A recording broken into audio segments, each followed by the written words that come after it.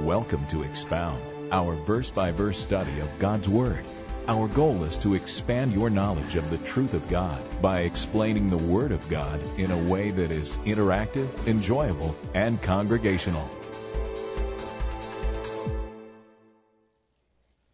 I remember the first time I was exposed to an idea that has slowly changed our world, creeping in our homes and even our heads like a thief in the night. I was sitting in my cultural anthropology class in the Bay Area when the professor asked what so many people throughout the ages has asked: what is truth? And I remember the day as if it was yesterday, because in that class there was an odd mix of people. On one side there was a nun. I had a Muslim fella sitting next to me. I had some hippie guys over here, and of course me being the token Christian. And we started to dialogue and discuss what truth is. And the conversation got a little bit heated. And finally, one of these hippie guys said, "You know, you're not getting it." And he was referring to me because I was taking the stance that there is truth. So he said, "I'm going to tell you a story, and it's going to make it all clear in the end." And I said, "Oh, I can't wait to hear this story." So he said, imagine a guy who's on a journey, and in the distance, he sees what he thinks is a flag on a pole. And he spends his life trying to seek and discover what it is on the end of this path. And so he starts to walk. And along the way, he meets another fella. And he says, "Sir, I hate to bother you, but I'm trying to discover what it is that's at the end of this path. I think it's a flag. What do you think it is?" And the fellow looked up and goes, "Oh, it's obvious what it is. That, my friend, is a lamp post." He goes, "Ah, a lamp post." But still not knowing himself, he decides to continue on. So he walks further down the path. And lo and behold, he bumps into a lady. And he calls the lady over and goes, "Excuse me, miss, I need to ask you a question. What is it down this path? I think it's a flag on a pole, but I just heard that it's a lamppost. Pray tell me, what is it that I'm seeing?" And she goes, "Oh, it's very obvious what that is." And he goes, "Amazing. What is it?" She goes, "Well, it's an eagle on the pole." And he said, "Ah, amazing." But still not convinced, he decides to continue on until he gets to the end of the path. And he looks up and he discovers that it's not a flagpole, that it's not a light post, that it's not an eagle. Rather, it's a note tied to a pole, and he pulls it off, and it says, "Johnny was here." And he scratches his head, and he realizes that each person had their own perspective on truth of what it really is. And so every person has their own angle. Therefore, there isn't one truth, but multiple truths. And you guys are looking at me kind of like I was looking at him. I'm going, I don't quite follow you. And then I asked him a question. I said, "So, you're telling me truth is undiscoverable because everyone has their own perceptions of what truth is?" And he goes, "Exactly. I knew you would get it. I knew we would be on the same page once I told you my story."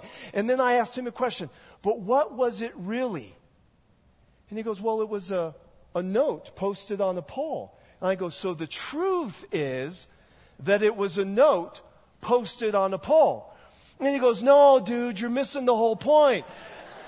Everyone had their own perspective of what it is. And I said, no, you're missing the point. The truth is what it really is. And then we kept going back and forth, and people were chiming in. And then I said, let me tell you a story. So I grabbed a book. And I said, tell me, I'm about to drop this book. Where's it going to go? And he looked at me like I was a moron. And he said, it's going to hit the ground. And then I asked the nun, Miss, where's it going to go? She said, well, it's going to hit the ground. And then, of course, I asked a couple of other people. And I said, so there seems to be some sort of consensus what is going to happen to this book. And everyone goes, yeah, it's going to hit the ground. And, of course, they started to say, well, you know, the law of gravity and all this other stuff. I said, I don't believe that. I think when I let go of this book, it's going to fly sideways and hit someone.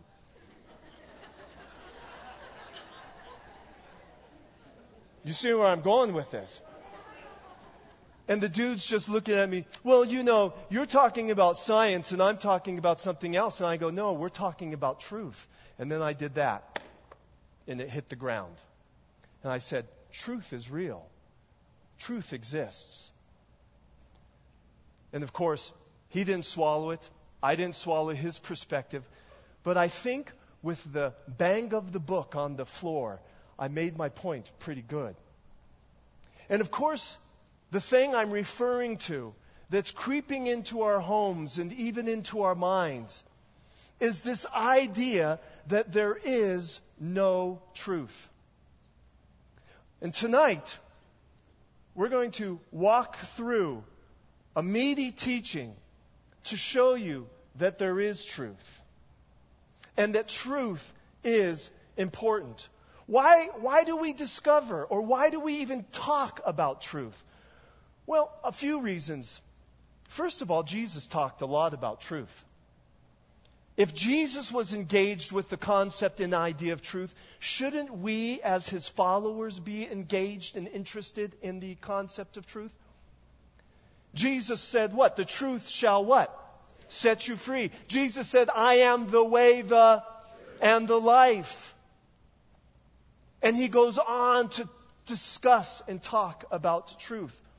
But we should also be interested in the truth because so many people in this world are so confused as to the reality if truth exists. And I thought it would be appropriate that at the start of UNM and the start of elementary schools and high schools around the city, that we discuss truth because so many teachers, so many professors, so many people are telling our kids, our students, our people that there's no truth. And it's important for Christians to combat that idea and say, yes, there is. So what we're going to do tonight is two overarching things. Number one, I'm going to define truth for you. I'm going to define truth. Historically, in a contemporary setting, and then biblically. I know it sounds long, but I'll go through it pretty quickly. And then after I define truth, I'm going to walk you through 2 John, where truth is described for us. So our lesson for tonight is to define truth and to describe truth. And if you have a pen or a piece of paper, I thoroughly encourage you to take some notes because I really believe this is important information. Why? Because you're going to be facing this every single day of your life. Not only with your next door neighbor, not only with your coworker, but what is fed to you on television, what is fed to you via Oprah, what is fed to you in so many avenues, so many outlets. You're being bombarded each day with truth claims. And we need to know where we stand biblically as Christians. So it's very, very important that I think we grasp this concept. So first of all, when we're defining truth, Let's look at it historically. And I'm just going to give you a bird's eye view of how truth has been seen throughout the ages. First of all, the ancient Greeks defined truth as aletheia. That's the Greek word, aletheia. And truth was an accurate perspective on reality. So if reality and your perspective matched, they deemed that as truth. And of course, the sciences later picked up on that concept. If reality and our perspective, or later on our experimentations, match, that is truth. So the Greeks did teach that there was some sort of ultimate truth.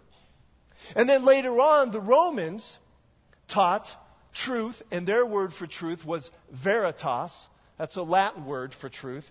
Veritas was a factual representation of events. So if you gave a factual representation of how things occur in the real world, you are speaking the truth. So 1 + 1 that's a factual representation of how things are in our existence, in the world. So the Romans. The Jews also taught that there was truth. And their word for truth was emeth. E-M-E-T-H. And how they saw it, though, is that truth corresponded to God's work, word, and His faithfulness. So what did the Jews do? They started to look to God as the arbitrator and individual who defines truth. But again, they believed in truth. And then, of course, that idea was passed along to the Christians. And Christians saw truth in the person of Jesus Christ.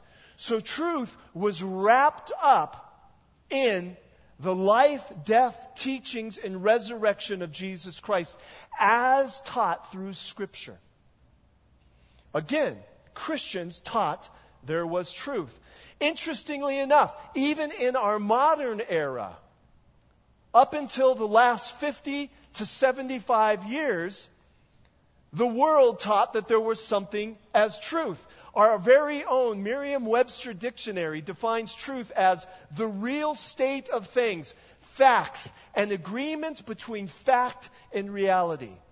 And here's the point I want you to walk away with, that all throughout history, people have believed in truth. Truth has been an important facet to our understanding as human beings. But lo and behold, something changed. And this change is what I was referring to, this creeping thing that has entered in our homes and even into our heads. And this is the idea that truth is non-existent, or that truth is relative. And so our contemporary world views truth as a relative concept. There isn't just one truth. There's a multiple truth options for people. Hence the story my classmate told. Well, one guy thought it was a flag. One person thought it was a bird. Another a lamppost. But it was just a note on a pole. But everyone has their own perspective or perception of truth. That is what has creeped in. And that, ladies and gentlemen, is what we need to fight against. This idea of hyper-relativism. And I'm going to give you the 3 types of relativism occurring in this world. And you will then be able to understand when people come to you at work or at school or your neighbor, and they start saying stuff like this, you could now fit it where it belongs in this idea of relativism. The first idea is what we call cultural relativism. Cultural relativism. And cultural relativism is, now listen to this, descriptive. It describes a culture or how people believe, think, and act. Let me give you an extreme example. Let's say I was an anthropologist and I'm going to a new culture. a new, let's say, an island in the middle of nowhere, that they practice cannibalism. And I begin to write notes, of course at a distance, about what they believe and what they say and who they are. And then I come back to the United States and I said, the truth of that culture is that cannibalism is an accepted form of eating. It's okay to eat someone else. Therefore, their truth is cannibalism. That is the culture defining what they believe to be true. That is cultural relativism. The second type of relativism is what we call societal relativism. Societal relativism. And this is going to make a lot more sense to us because this is the world in which we live. Societal relativism isn't descriptive like cultural relativism. It is prescriptive, meaning it prescribes truth to you and I. Yes, ladies and gentlemen, truth is being prescribed to us. Let me give you two concrete examples. Number one, abortion. That is prescriptive or societal truth. Our society has deemed that abortion is okay, therefore it has prescribed it or legalized it for us. And most people believe that abortion's okay because the law says it's okay. Another example of prescriptive truth is the changing nature or the changing definition of a family. 50 years ago, family was what? A man and a woman, and they had children if they could, and that's what constituted a family. Not anymore. Society has prescribed a new idea of what a family is. It has given you a new truth. That is what societal relativism is. And we live it on a day-to-day basis. The third type of relativism, again, is one very common. It is what we call I, like me, like an iPhone, an iPad. You get the point. I relativism. And it's not descriptive necessarily, nor is it prescriptive. Rather, it's inscriptive. It's the individual writing their own script for their own life. My truth is my truth. Your truth is your truth. Don't bother me with all that stuff. I don't believe in your truth. My truth is something completely different. Somewhere else. You've heard that, haven't you? Oh, don't talk to me about that Jesus stuff. I don't believe that. That may be your truth. That's not my truth. That is what we call I relativism. And these important understandings of what truth is really help us understand where people are coming from. Because believe it or not, people are using I relativism and societal relativism and cultural relativism to change the dialogue, to change the conversation that's going on in the world. Let me give you a classic example. Luckily, it's not here in the United States, but it's in Europe. There's a gentleman who's he's a pedophile. He's pedophilia. He likes children. And he has argued in the courts, I think it's Sweden or Germany, I'd have to go back and look, but he's argued in the courts on his own behalf that his truth is different from society's truth and or culture's truth. Therefore, the larger truth, because truth is relative, you cannot impose your truth upon me. It just so happens my truth is I like little kids. I like to do things with small children. Just because you don't like to doesn't mean you can impose your truth upon me. And you guys are going, no, that's not true. Yes, it's true. It's happening. It's in the world today. And let's even take it in another example to show you something a little more ridiculous. But let's say my truth was, I don't like blonde-haired people. And so as I look out over this congregation, I'm looking at all the blonde-haired people, and I say, I'm going to go and punch you in the face because you're blonde. That happens to be my particular truth. And you're going, that's funny. My truth is, I don't like people with dark hair. So when you come up to me, I'm going to punch you. Again, you get the point. All these different truth claims. Your truth, my truth, their truth. And what happens when all these different truth claims come to the table? Conflict arises.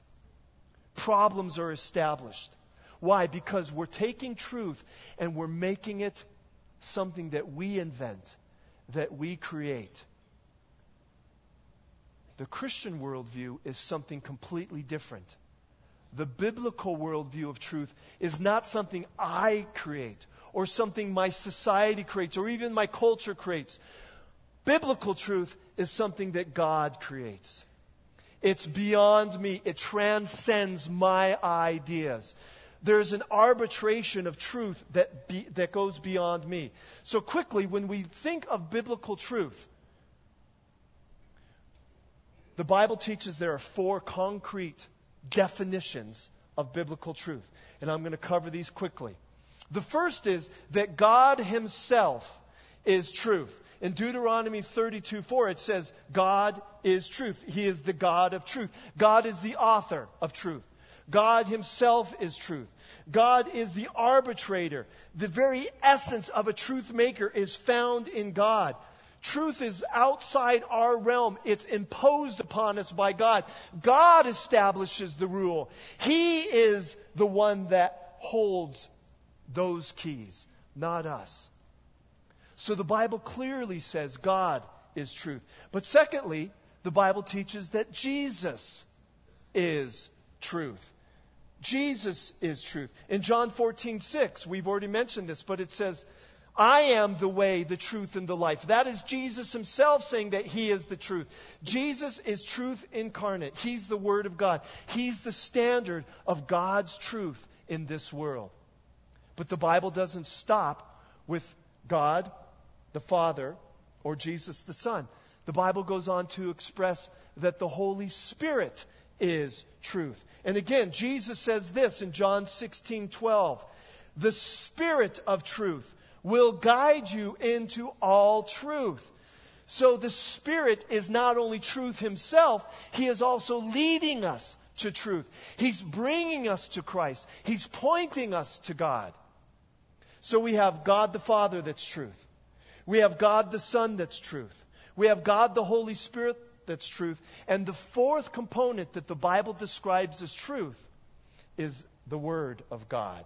Scripture is truth. In Psalm 119, it says, your word is truth. So the Bible reveals the truth of the Godhead, Father, Son, and Holy Spirit. So you have this one Trinity, cultural relativism, societal relativism, I-relativism, which is man-centered. And then you have the true Trinity of truth. God the Father, God the Son, and God the Holy Spirit as expressed through His Word. 2 completely different definitions of truth. But very important for us to understand those differences because we're dealing with the reality of the world's definition on a day-to-day basis. So now that we've got the definition of truth out of the way, let's describe truth biblically. And for that, you'll need your Bible. Please open up to the 2nd epistle of John. So go towards the end of the New Testament, find Revelation, go a couple of blocks over to the left, and you have the 2nd epistle of John. And when you're finding that, I'm just going to give you a few little interesting facts about this epistle. First of all, ladies, this should be of interest to you. It's one of the only books in the New Testament that's addressed to a lady. So that of itself is interesting. It's probably, most scholars think it was addressed to a lady and her household, or a lady and a church that met in her house.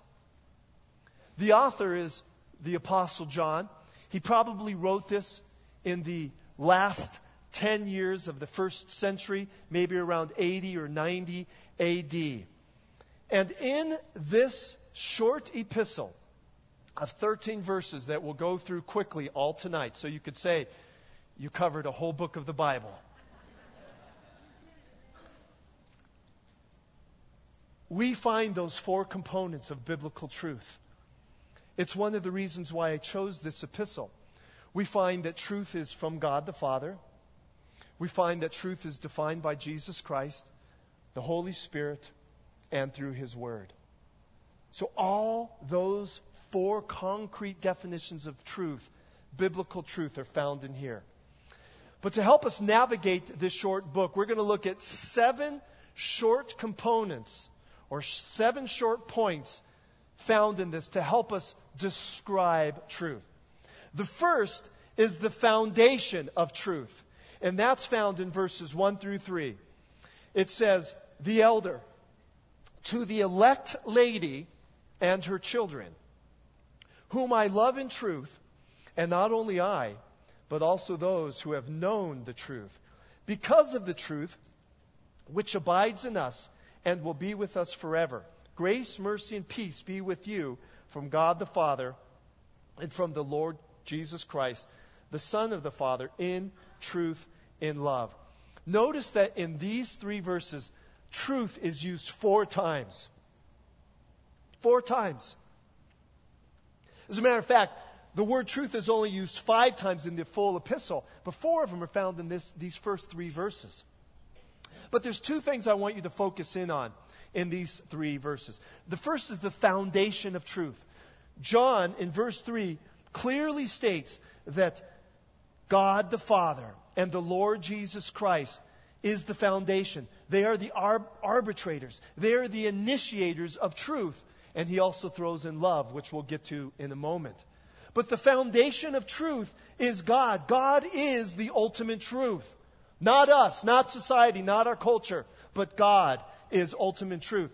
But then the second thing I want you to look in these 3 verses is that truth is found in us. True, God is the foundation, but He imparts it. He gives it to us. And look at this. In verse 1 and 2, "To the elect and her ladies, whom I love in truth. And not only I, but also those who have known the truth, because of the truth which abides in us and will be with us forever." Look at all those prepositions. With, in. Truth is in us. And how did it get there? How does truth get in us? We receive it when we receive Jesus Christ. When we repent from our old person and turn to Christ and receive Him, the Holy Spirit, the Spirit of truth, comes in us and starts leading us what? To truth. But notice the progression that John uses here. He uses the word know. Usually, the progression starts with our head. I know the truth. I know Jesus Christ. I know the Holy Spirit lives in me. I know God the Father loves the world. I know His Word is speaking to me. It's something I know. The Greek word for that is gnosko. It's this idea of knowing through experience. I know this. It's happened to me. I'm transformed because of this. But notice it doesn't just stop with your head. It goes from your head to your heart. Why? Because John uses the words in and abides. It's this idea that once it's gone from your head, it enters in the very fabric of your being. It's part of who you are. It's part of your heartbeat. And that word for abide means dwell or take up residence. So truth has started in your head, but then it's went to your heart. It's taken up residence there. It's dwelling there. But then notice the sequence. John then goes to, and he says, with. So in your day-to-day activities, in your life, truth is with you because God is with you. The Holy Spirit is with you. So it goes from your head to your heart, to your hands. The Holy Spirit is guiding you, is leading you to be like Christ. but leading you in your understanding of Scripture, leading you in determining between right and right, convicting you, establishing you in the things of God. So it starts with your head, goes to your heart, but ultimately comes to your hands, that He's with you in the day-to-day things. So the first thing we learn is God's the foundation, but truth is also found in us. The second thing we learn from this letter is what I call the feet of truth. And this is found in verse 4. It says, I rejoiced greatly that I have found some of your children walking in the truth, as we received commandment from the Father. Look at that word walk. That word in Greek is peripateo. Peripateo. And peripateo means to tread with, to walk alongside, or to be preoccupied with something. And what is it that John says that these people are preoccupied with? Truth. And what applies to the people back in that day should apply to us today. Ladies and gentlemen, as Christians, we should be preoccupied with the truth of God. We should be preoccupied with the things of God. And you go, well, how do I do that? Well, luckily John answers it for us. Look at the second half of verse 4. As we received, and that word received means to acquire or obtain the commandments from the Father. So where do we get truth from, according to John? From the commandments, from Scripture. So how do we go about being occupied with the truth? How do we tread with and obtain it? We become occupied by God's Word. We let it saturate and soak our life. We're like that tea bag that's just infused in water. We let it soak into us. We let it consume us. That is what John is calling us to do. So the feet, the walking of faith, is to walk in the path of the Bible. The third thing that John teaches us regarding truth is what I call the fruit of truth. The fruit of truth. And here in verses 5 and 6, we read, And now I plead with you, lady, not as though I wrote a new commandment to you, but that which we have from the beginning, that we love one another. This is love, that we walk according to His commandments. This is the commandment that you have heard from the beginning. You should walk in it. So we're walking in truth. But the fruit of truth, folks, is love. Truth is not just some intellectual concept that we debate and dialogue with. It's not some philosophical treaty that philosophers discuss, though they do discuss that. Truth has feet. And the feet are consumed with love. Love for God, love for other people. Love and truth are united. Love and truth kiss, so to say. Love must represent truth, and truth must exist in love. I don't know about you, but I've met many people who may have a lot of truth, may have a lot of knowledge, but when they lack love, they're a hard pill to swallow. But I know that person who has truth and love, I'll swallow it. Because love demonstrates the reality of truth in that person's life. If you're just spouting truth, if you're just spouting facts all day long without the reality of love, you're doing yourself a disfavor, and you're doing those around you a disfavor. Because truth exists in love, and love exists in truth. Listen to what John MacArthur said. Truth must exist before love can unite, for truth generates love. I like that. Truth generates love. So when you have the truth of God living in you, like John just described, He's living in you, and you're walking with truth. The fruit of your life should be love for other people, love for God. That is the fruit of truth. And notice that John says that we should also walk. There's that word again, peripateo, be occupied, not only in truth, but also with love. The fourth component John teaches us is what I call the flag of truth. Really, this is a warning flag. This is a red flag. It's saying, watch out. John has given us the definition, the foundation, where it's found, the fruit. Now he's saying what to be on guard against. This flag, he's putting it on. And the red flag warning is to be on guard against deceivers. And we read this in verse 7. It says, for many deceivers have gone out into the world who do not confess Jesus Christ is coming in the flesh. This is a deceiver and an antichrist. So look at that word deceiver. It means an imposter, a misleader. It means someone who is teaching contrary to the things of Christ. And folks, I don't need to tell you, we live in a world that's rampant with deceivers. Some are religious deceivers. We call them cults. Some are scientific or philosophical deceivers. Other deceivers are people who don't even know what they're talking about, but they want to sound like they know what they're talking about, so they're just talking to you, trying to convince you of their perspective or their opinion.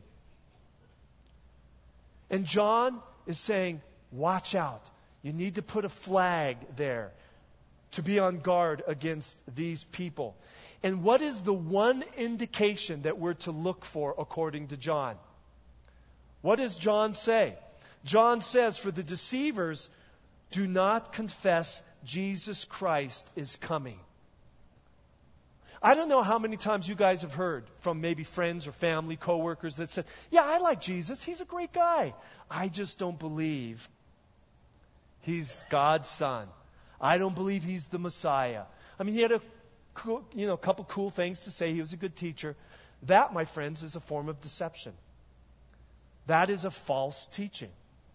And cults are great at deceiving you. They'll knock on your door and they've got the nice tie and the white suit and elder so-and-so. And they'll go, I'm with such and such church. And you go, well, I'm a Christian. You are too? Big smile, the twinkle in the eye, I'm a Christian as well. How do you know you're a Christian? Well, because I received Jesus Christ as Lord and Savior, and I've repented from my sins, and I've turned, and you give that. Well, I know I'm a Christian because I had the burning bosom. It's so great we're both Christians. And then they start leading you. They start deceiving you. They're an imposter that's trying to convince you of something that is contrary to what the Bible describes.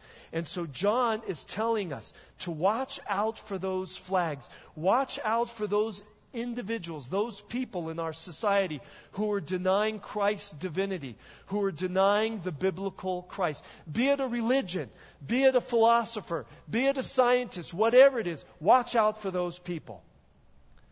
After the flag, John goes on to give us the final test. The final test. We all like exams. Well, maybe we don't like exams. Well, we like to play those games on our Facebook, but we do like exams to a certain extent. Well, here's an exam, a test that John is telling us, and this is found in verse 8. It says, look to yourselves that we do not lose those things we worked for, but that we may receive a full reward. So what's the test? The test is to look at ourselves.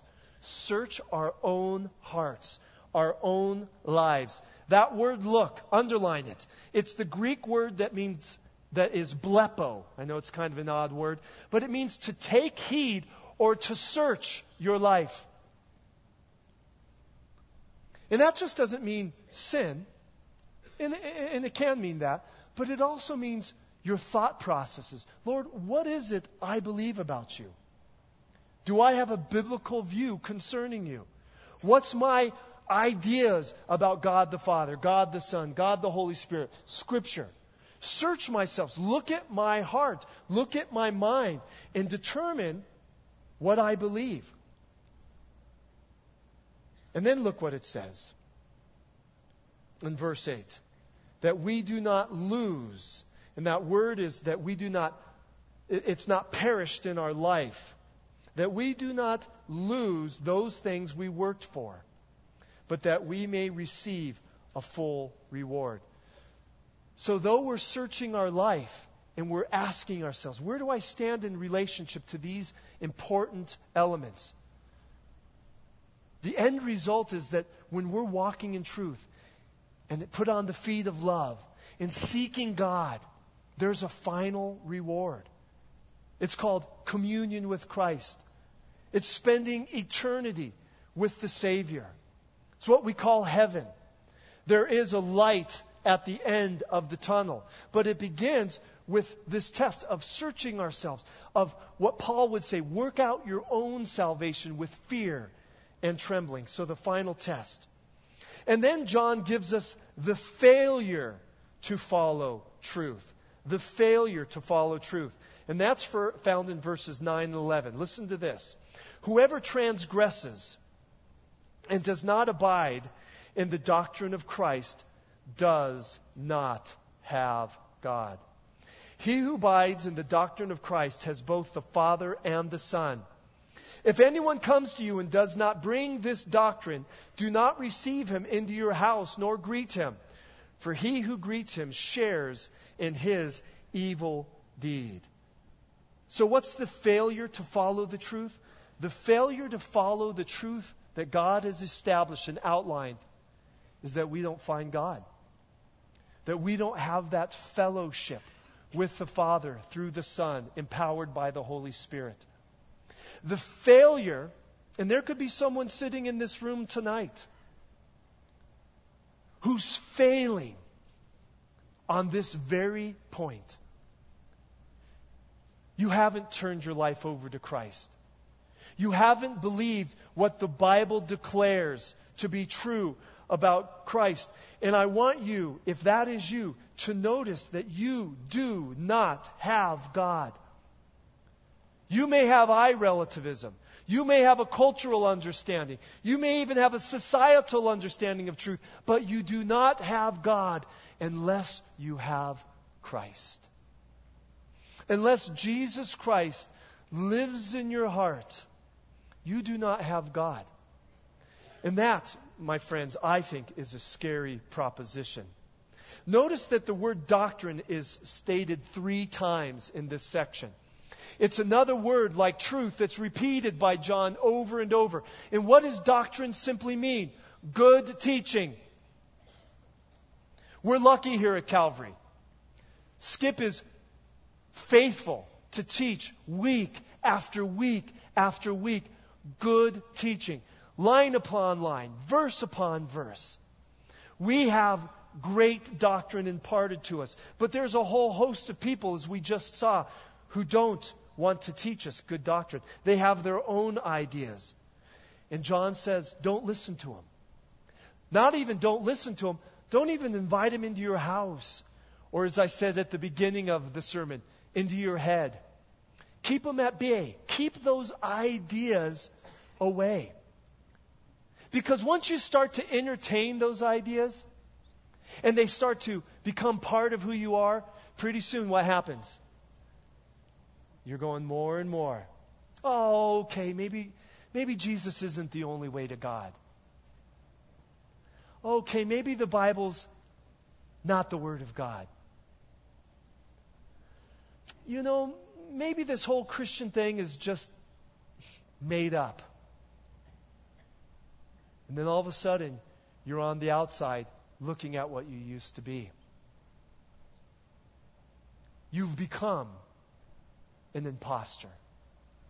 You've walked away when you let these ideas creep into your mind and into your homes. So that's why I believe John is clear.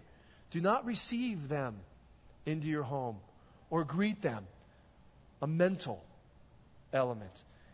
For he who greets them shares in the evil deeds. When you assimilate those things into your home. So ask yourself, stop right now. Ponder for a moment. What is it you let in your home? Through television. And again, I'm not here advocating that you don't have a TV in your house. Not saying that at all. But what is it you're watching? What is it you're allowing your kids to watch? Your husband or your wife to watch? And how are those thoughts, that concepts, influencing the way you think?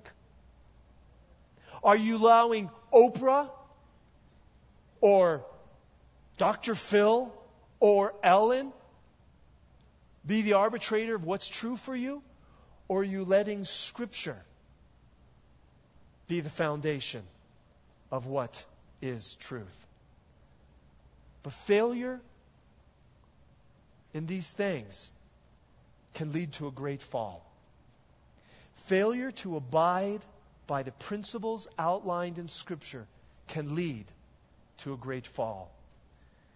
And then finally, John wraps up this short letter by giving us the fullness. He says, having many things to write to you, I did not wish to do so with paper and ink, but I hope to come to you and speak face to face, that your joy may be full. The children of your elect sister greet you. Amen. The fullness of God comes to us when we're found in the truth of God.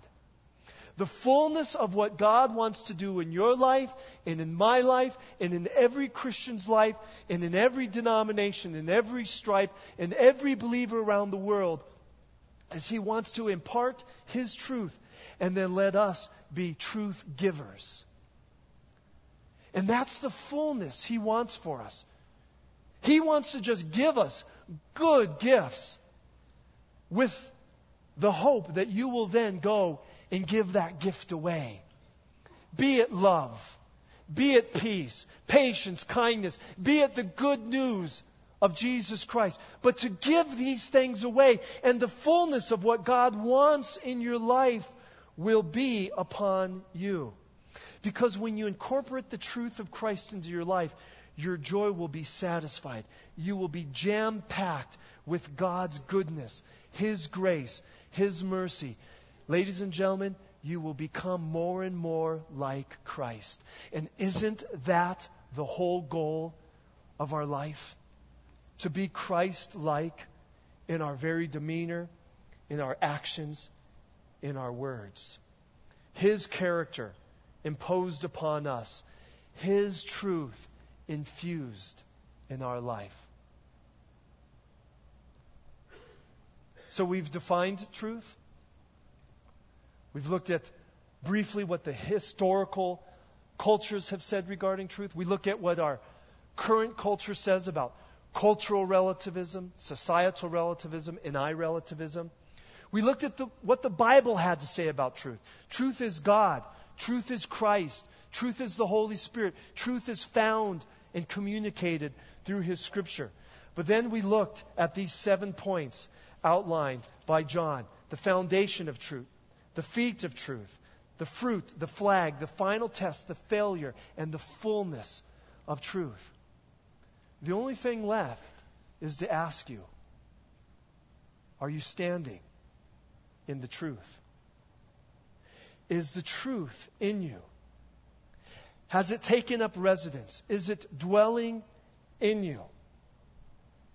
Andre Kosenberger states that the concept of truth is inextricably tied to the person of Jesus Christ. God is truth, and His Word is truth.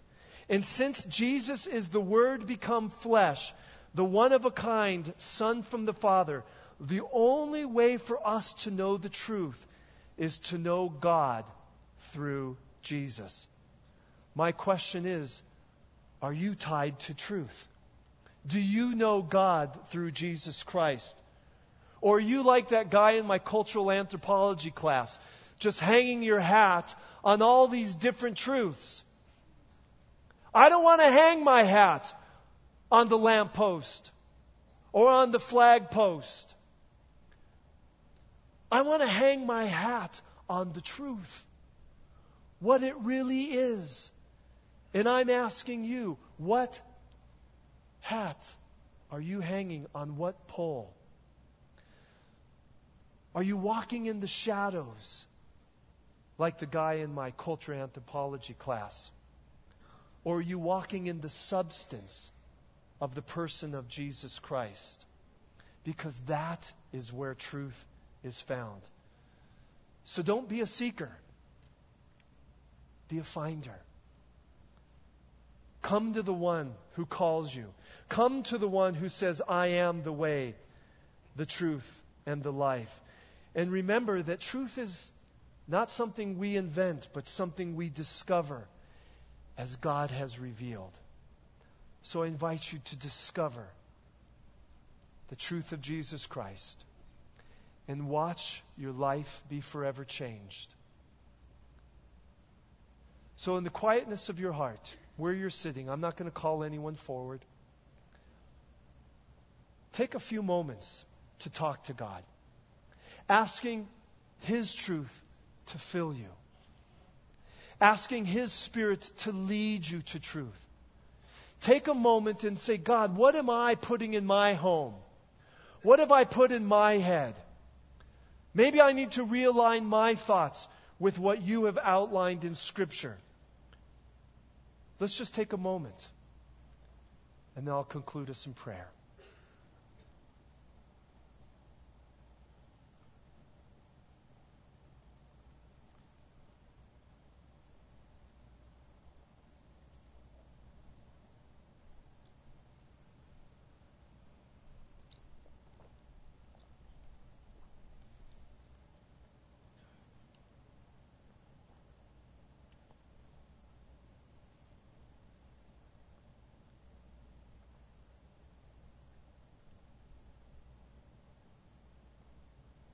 Father, as we sit in this quiet moment, in this quiet place, we pray that your Spirit of truth would just fill us to overflowing, comforting us with your love, but also correcting us, Lord, where needed. I pray, Lord, that we would align ourselves not with truth as described by this world, but as truth revealed by you. For, Lord, you are truth. We thank you for the truth of Jesus Christ. That truth lives in us by the Holy Spirit and His power.